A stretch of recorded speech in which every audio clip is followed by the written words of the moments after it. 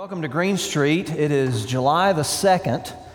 A year and a day ago was my first Sunday at Green Street. It was actually my first day at Green Street. I had not had an office day yet, but I had gotten a chance to speak that morning. I was scared to death somebody was going to ask me how to get somewhere, and I wasn't going to tell them where anything was because I didn't know.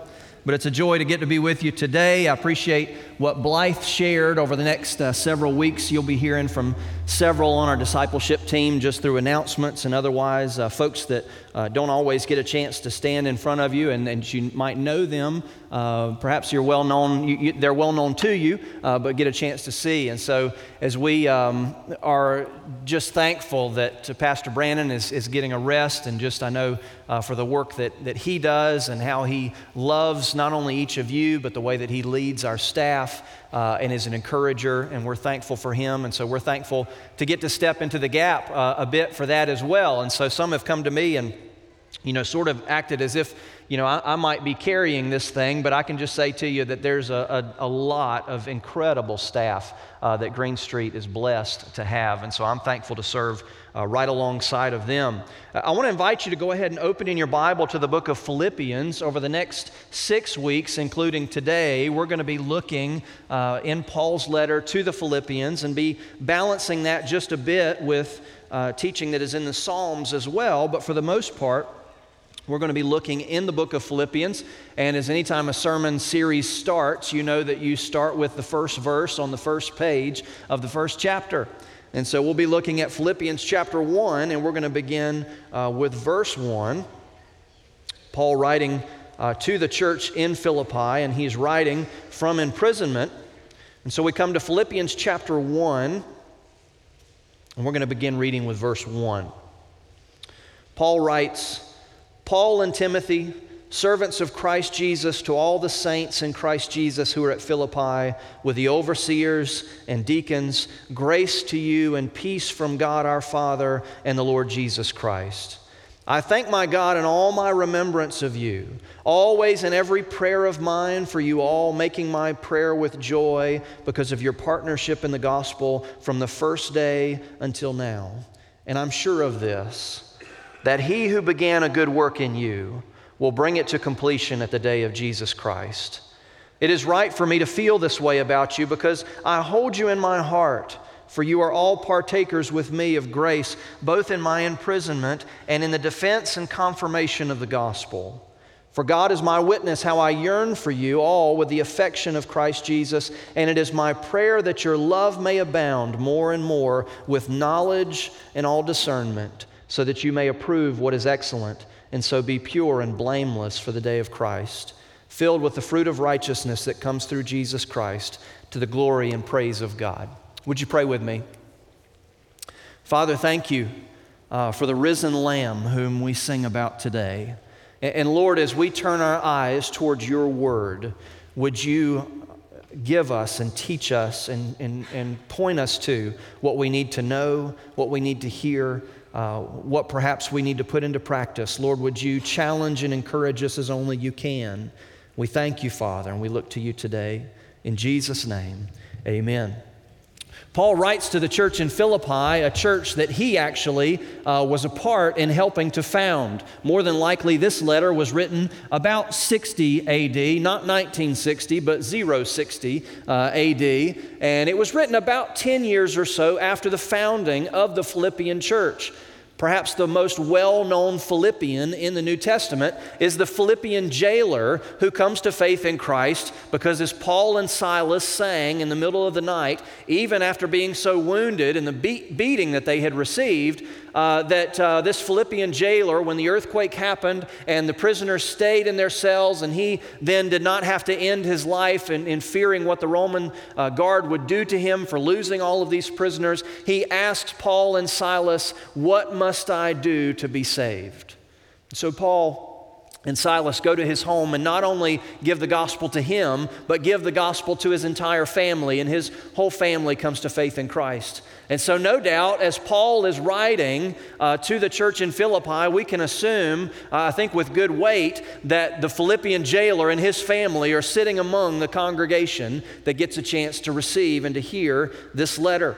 The city of Philippi was located in what we would think of now as northeastern Greece, near the coast, but it was a very prominent and wealthy city for the time. It was a city that actually the citizens there had been so faithful to the Roman Empire that there was a kind of colonial understanding, so that those who were in Philippi were actually citizens of Rome. And so that made that town not only identify with the Romans, but have this kind of patriotic or this kind of civic mindset that they were very concerned about their own town, about the area around it, about the larger influence of the empire.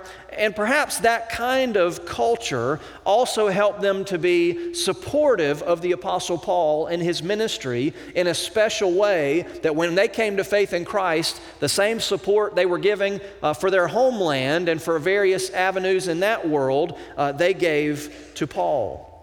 And so Paul writes several times about how thankful he is for their stewardship, their giving, the way in which they had loved him through that. Philippi was actually founded by Alexander the Great's father, sort of a balance of founding and conquering, but nevertheless it was a place that was filled with Greeks and with Romans, with Thracians, and a very small Jewish population. And so as Paul writes, it's not until a little bit into the life of the church that they had to answer questions like, if we come to faith in Jesus, does that mean that we also need to take on every aspect of Old Testament law and every process that those who are in the Jewish community would say that we need to have? And so Paul walks through some of that as well with them as the letter goes on. But he comes today to really something that we think of as standing out, as the verse that we read, verse 6. We can almost think of this today as a target.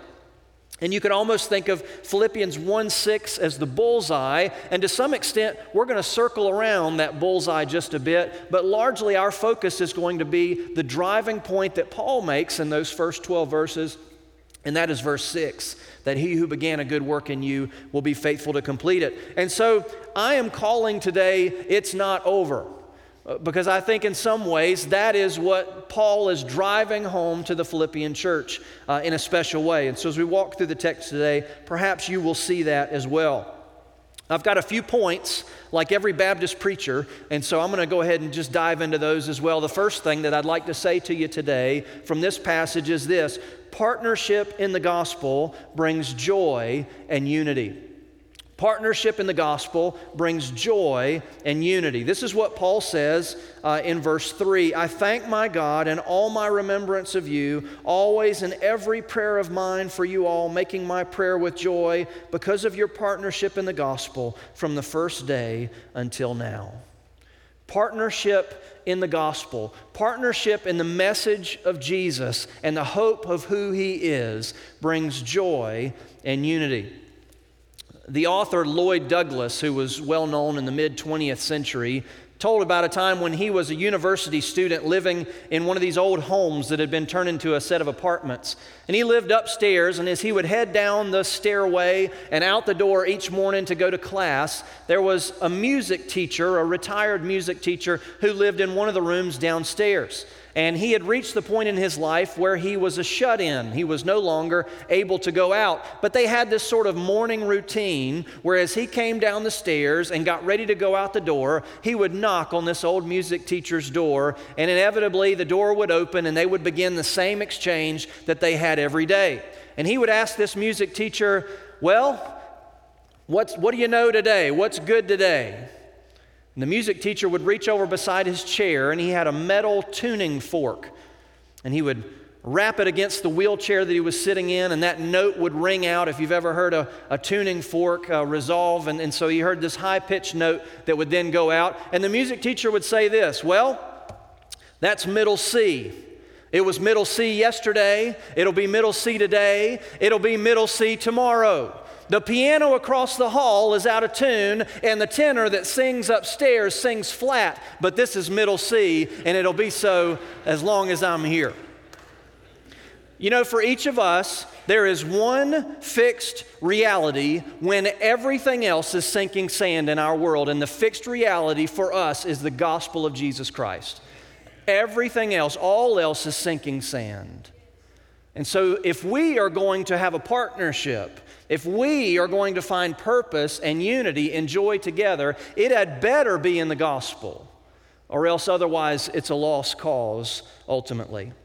And so Paul talks about the joy that he has in the partnership and the friendship that he has with these folks. For Paul, the Philippians were people he liked to see coming his way. You know, those kind of Christians, not the ones that you go, oh no, here comes so-and-so. What can I hide behind? No, the Philippians were the people who Paul had joy to be in relationship with, because at the heart of who they were and who they wanted to be and what they wanted to do and what they wanted to be about was the gospel of Jesus Christ. That what rooted them was the truth in Jesus.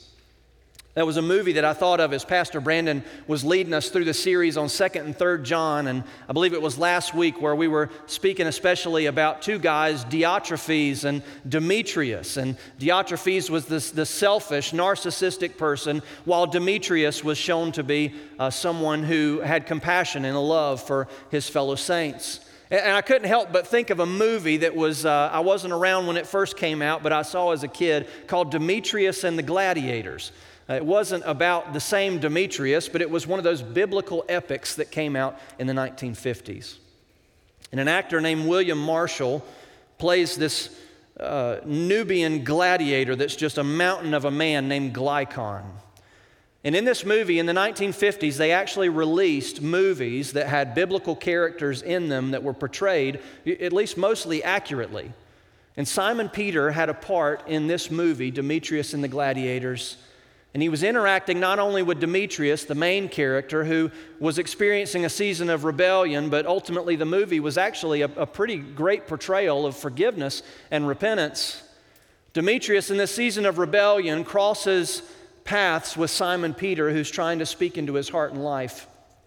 And Demetrius gets upset because Glycon, this mighty, just stoic, powerful Nubian gladiator, wants to go up to Simon Peter and talk to him as well. And afterwards, Demetrius realized that Glycon had been talking to Peter, and he gets upset because he didn't want Glycon going down the road of faith or Jesus or any of those things. He says, "Why in the world, and what did you say to Simon Peter?" This is what Glycon said. "I asked Simon Peter," or the fisherman, I think as they called him, "whether anybody who's killed as many men in the arena as I have could ever hope to sleep at night."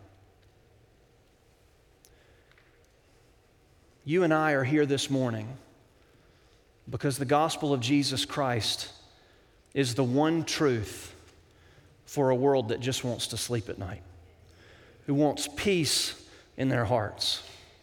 And my opinions won't do that. And my preferences won't do that. And my traditions won't do that. And my perspectives won't do that. But if we're going to be about anything, we had better be about the gospel of Jesus Christ and the joy and unity that comes from the hope that is only in Him. John Newton is most famous for his hymn, Amazing Grace, but another hymn that he wrote says it this way: "How sweet the name of Jesus sounds in a believer's ear. It soothes our sorrows, heals our wounds, and drives away our fear. It makes the wounded spirit whole and calms the troubled chest. 'Tis manna to the hungry soul and to the weary rest." For the Church of Jesus Christ in a weary world that is just looking for the ability to close their eyes at night and to have peace, the hope that we offer is Jesus. It is always Jesus. And so the second thing that I would say to you today is this: Jesus working on His children is a certainty. Jesus working on His children is a certainty. You know, anytime I've spoken on this passage through the years, I love verse 6.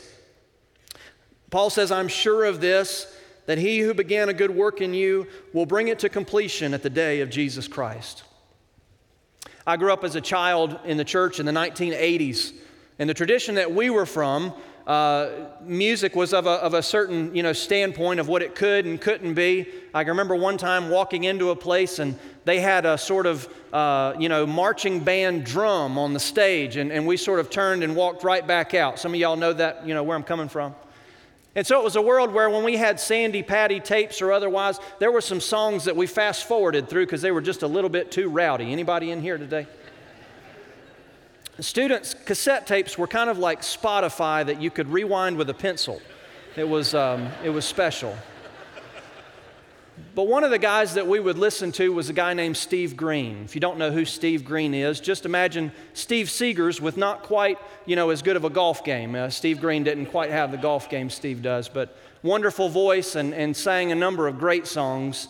I remember one of the songs that would be playing in our car and around our house from Steve Green went like this. He who began a good work in you will be faithful to complete it. He'll be faithful to complete it. He who started the work will be faithful to complete it in you. That as that song rang out as a little boy, I started to hear that great truth. And as I came to a place where really owning my faith and in later high school and college, I remember starting to read the Bible on my own more consistently. One of the things I remember was coming to Philippians and assuming that, man, that's a great way to end. I bet Paul ended Philippians by saying, I'm sure of this, that he who began a good work in you will be faithful to complete it or will bring it to completion upon the day of Christ Jesus. I bet that was a great way for Paul to conclude. And I began to look through chapter 4, and it wasn't there. I kept flipping backwards, and then I realized this. Paul started his letter by saying that great truth. And I'm certainly not the one whose opinion matters the most, but I'm not sure you could find a more important verse that the Apostle Paul ever penned than Philippians 1:6. I'm sure of this, that he, Jesus, who began a good work in you, will bring it to completion at the day of Jesus Christ. Jesus working on his children is a certainty. Aren't you glad that the Apostle Paul didn't say this, and I'm certain of this, that you're going to get it all together and you're going to pull yourself up by your spiritual bootstraps. You're going to get it all figured out, and by the time heaven's gates are standing before you, you'll have checked every box. That's not our hope. You know what our hope is? Is that surrounded by Jesus on both sides, he who began a good work, that's being Jesus, bringing us all the way to the day of Jesus Christ, his own day, that it's Jesus on this side and Jesus on that side, and you know what? He's the one working all the way through as well. And so we recognize that Jesus working on his children is a certainty. How do we know it's a certainty? Well, because of the words that Paul used. He doesn't say in verse 6, and I'm hopeful of this, I'm praying for this. It just might be that this could happen or would happen. It's not a subjunctive possible text that's used. It's a future certainty tense that's used. I'm sure of this, that he who began in work in you will bring it to completion. Jesus working on his children is a certainty. That for you and I who are in Christ, it's a bumpy road of walking this life, even with the presence of the Holy Spirit in our life. But you know what? We can be certain in our destination because past, present, and future, Jesus Christ is not only with us, but working on and in and through us. And so likewise, number 3, this work is past, and it's present, and it's future. This work is past. He who began a good work, it's present, will bring it. He is bringing it now until the day of Christ Jesus. Future, this coming day where eternity is set into motion, that all through that time, Jesus' work is past and present and future. The Emperor Constantine is probably most well known for being the Roman emperor who made Christianity the established religion of the Roman Empire. But he's less well known for himself not being willing to convert to Christianity until his deathbed. And the reason for that was because Constantine believed a superstition that some others in that day believed, is that after you were baptized, you only got one sin, and if you did more than that, you were out, and there was no hope for you. So Constantine said, well, I better wait as long as I can, and hopefully if I get baptized on my deathbed, I won't have enough terrible thoughts before I pass to use more than one sin. How hopeless of a gospel is that? Paul reminds us otherwise, that he who began a good work in you is bringing it and will bring it to completion until the day of Christ Jesus. That's not a depressing gospel. That's the gospel that will enable us to keep walking day after day after day, because at the end of the day, it's not about us. Because when Satan tempts me to despair and tells me of the guilt within, upward I look and see him there who made an end of all my sin. And because the sinless Savior died, my sinful soul is counted free. For God the just is satisfied to look on him and pardon me. And so Jesus' work is past and present and future. Jesus had to rescue you yesterday. He's going to have to rescue you today.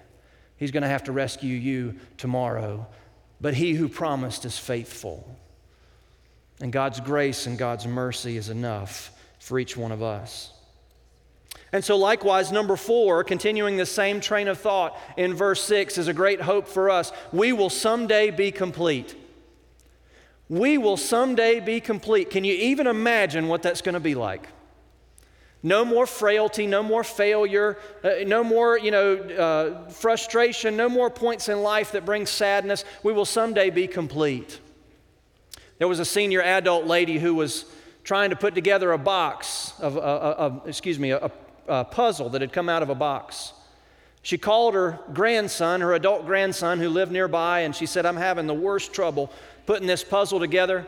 Can you please come help me, because I can't even get it started?" And he said, "Well, Grandma, what in the world are you putting a puzzle of?" She said, "Well, on the box it shows a rooster, but when I put these pieces out, I just can't get them together."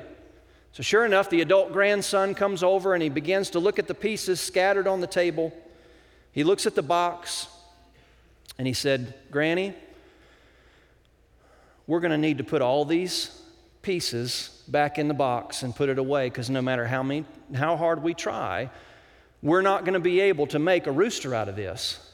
So it's time we take all the cornflakes and put them back in the box and put it back on the shelf."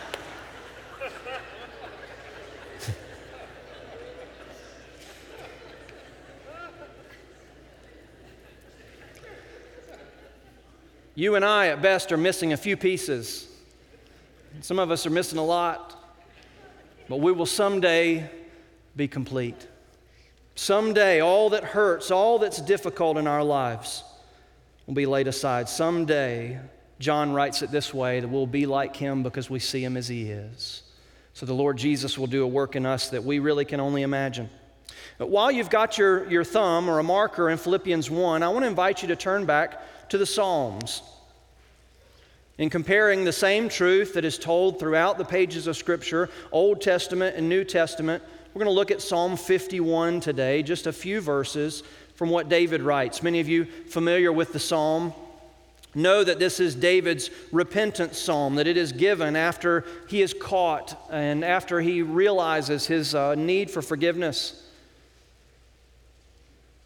And so in chapter 51, I'm just going to read a few verses for you, beginning with verse 8.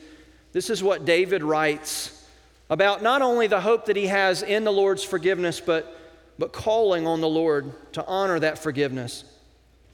Psalm 51, verse 8, David writes, "Let me hear joy and gladness. Let the bones that you've broken rejoice. Hide your face from my sins and blot out all my iniquities. Create in me a clean heart, O God, and renew a right spirit within me. Cast me not away from your presence, and take not your Holy Spirit from me. Restore to me the joy of your salvation, and uphold me with a willing spirit." You know, in this life, we're at a place where we constantly are claiming what John writes, correct? If we confess our sins, he's faithful and just to forgive us of our sins and to cleanse us from all unrighteousness. And we find our need again and again for the Lord's rescue and for his work in our hearts and in our lives. As David called out for the same great hope, here millennia later, we're able to look at the same words and to recognize the same great hope that we have as well. And so the words of Paul in Philippians chapter 1, that he who began a good work in you will be faithful to complete it, or will bring it to completion upon the day of Christ Jesus, brings great hope for us. There will be a day where we will no longer need forgiveness. There will be a day where we will no longer need fixing. There will be a day where there's no longer any missing pieces, and we will someday be complete. And so in light of David's words, in light of the words that we read here from the Apostle Paul, both under the inspiration of the Holy Spirit, in light of all of that, we come to the great hope and the great truth that as Paul speaks about Jesus' day, number 5, Jesus' day will not be something to fear for believers, but a day when we're made whole. That because of what Jesus Christ has done in our highs and in our lows, that we will find the hope of knowing that to go home means that there is therefore now no condemnation for those who are in Christ. And so the hope for us is to see Jesus, and because of what Jesus has done, that day will not be something to fear, but a day in which we celebrate being made whole. As I mentioned before, we're sort of circling verse 6 as the culmination of this passage, but as Paul continues and as he goes on, he talks about what the fruit of this truth in our life will do.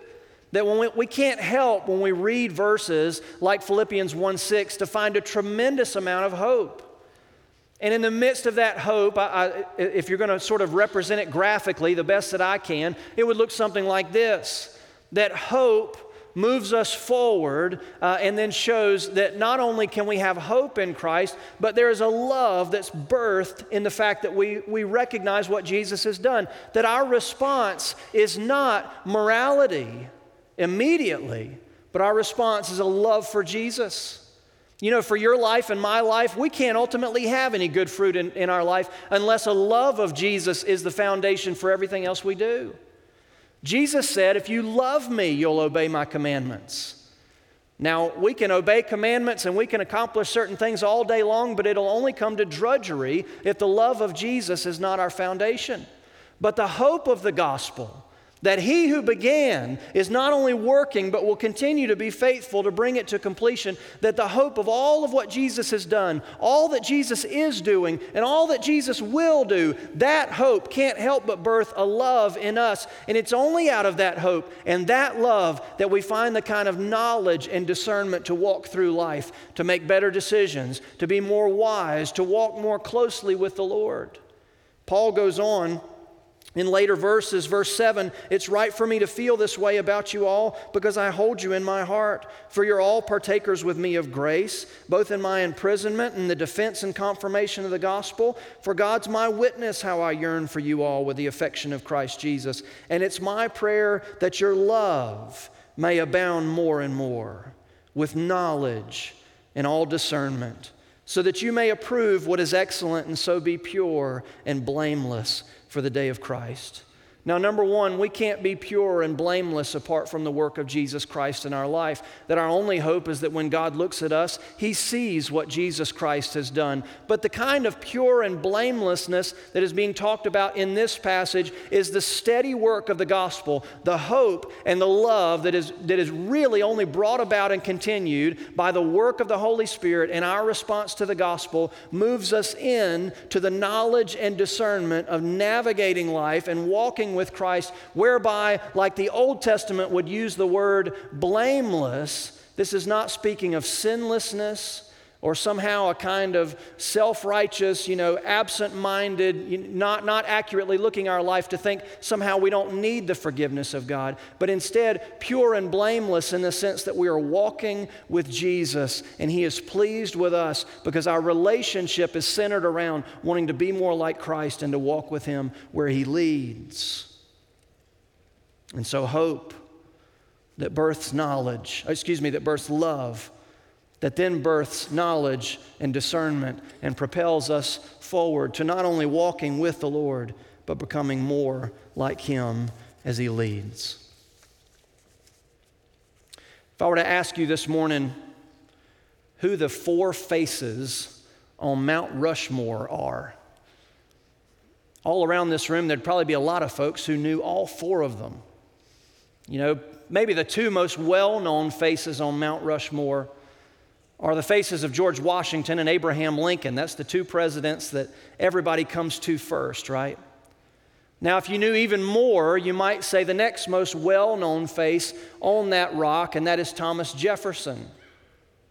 But if you were to think about, now, who's the fourth? You might struggle for a moment, but as no doubt many of you in here are saying, I know who it is, I know who it is. The fourth face is the face of Theodore Roosevelt.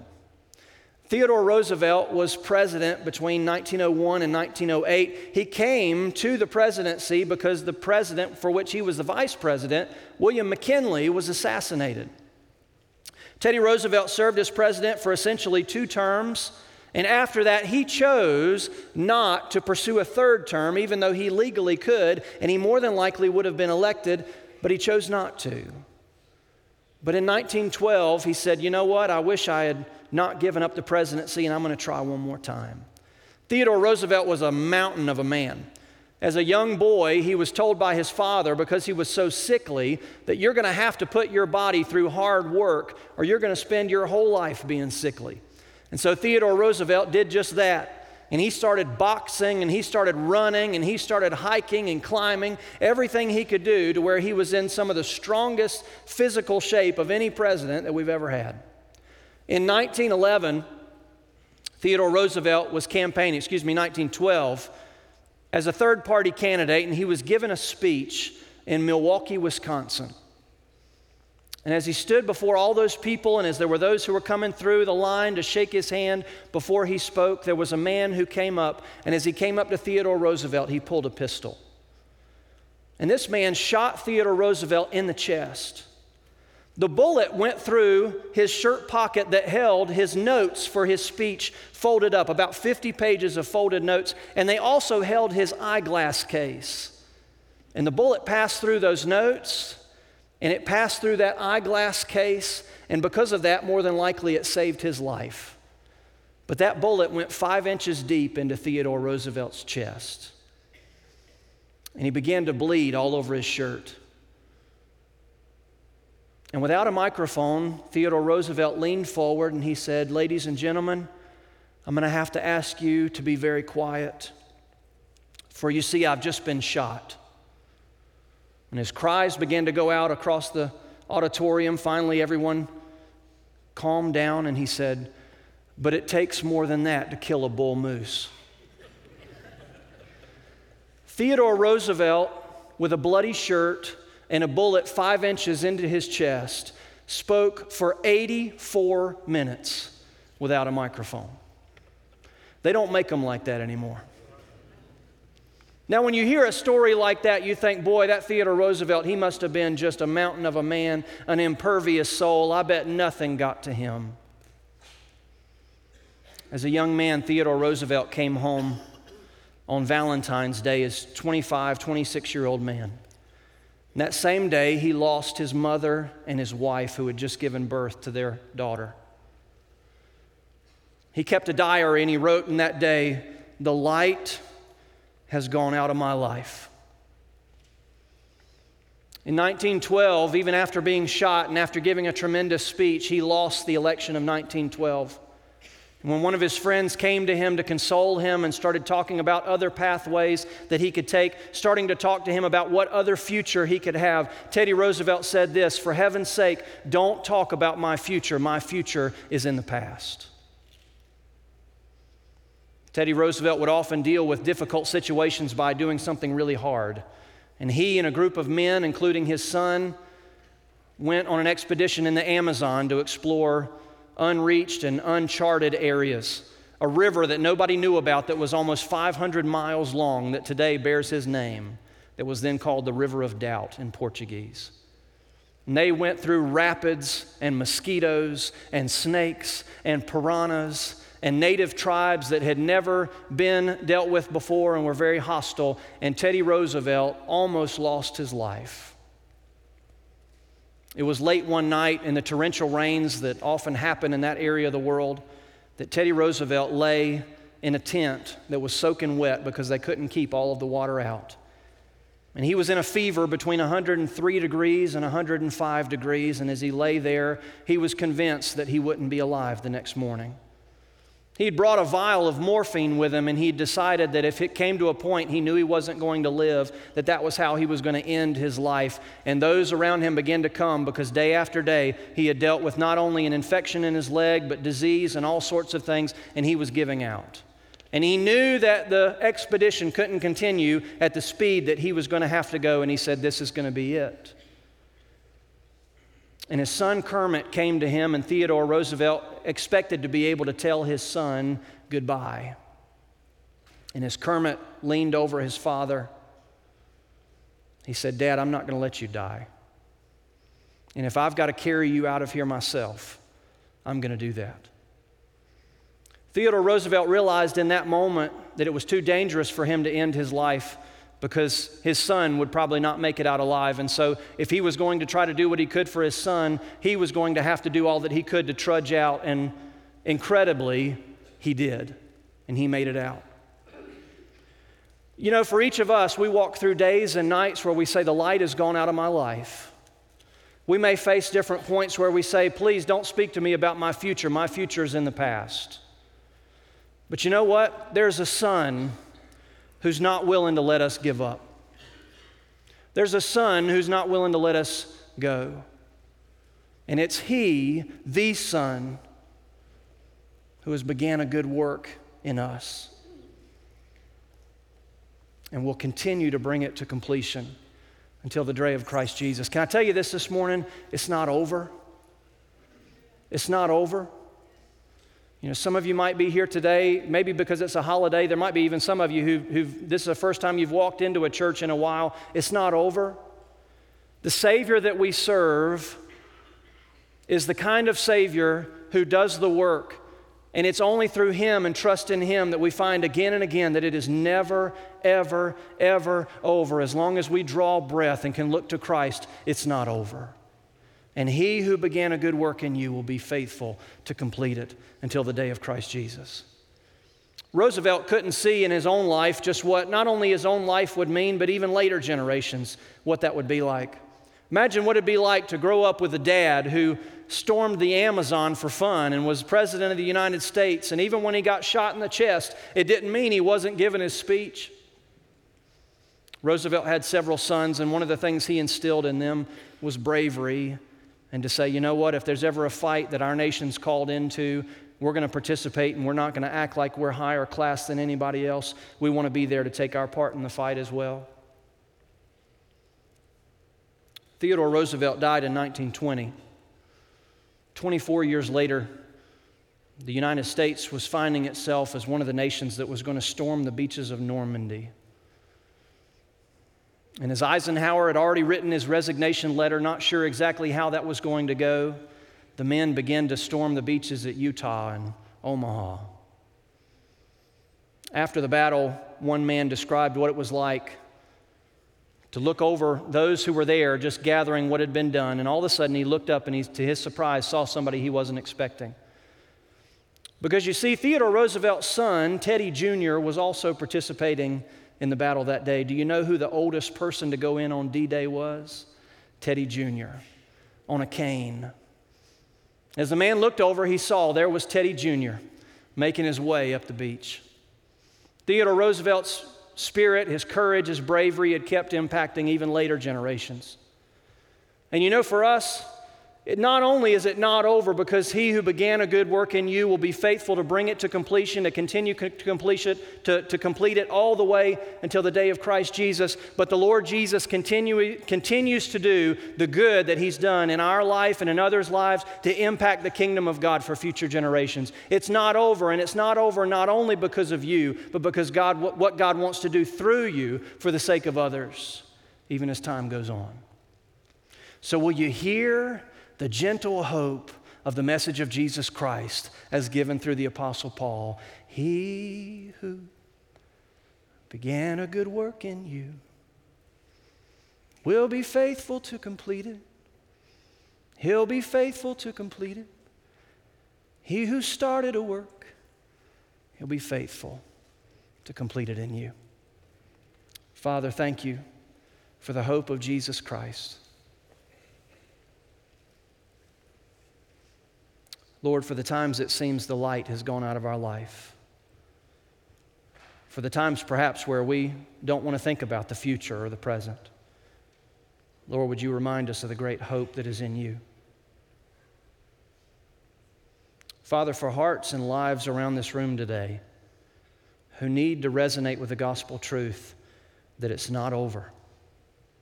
It's not over. It's not over in their life. It's not over in the life of their loved ones. It's not over in situations and circumstances. Lord, would you speak to hearts and lives today? Would you encourage us that there is a Son, the Son, Jesus Christ, who is not willing that any should perish, and whom no one can snatch out of his hands. And so, Father, however you would encourage and challenge hearts today, we just ask that you do the work that only you can. We thank you, Lord, in Jesus' name. Amen.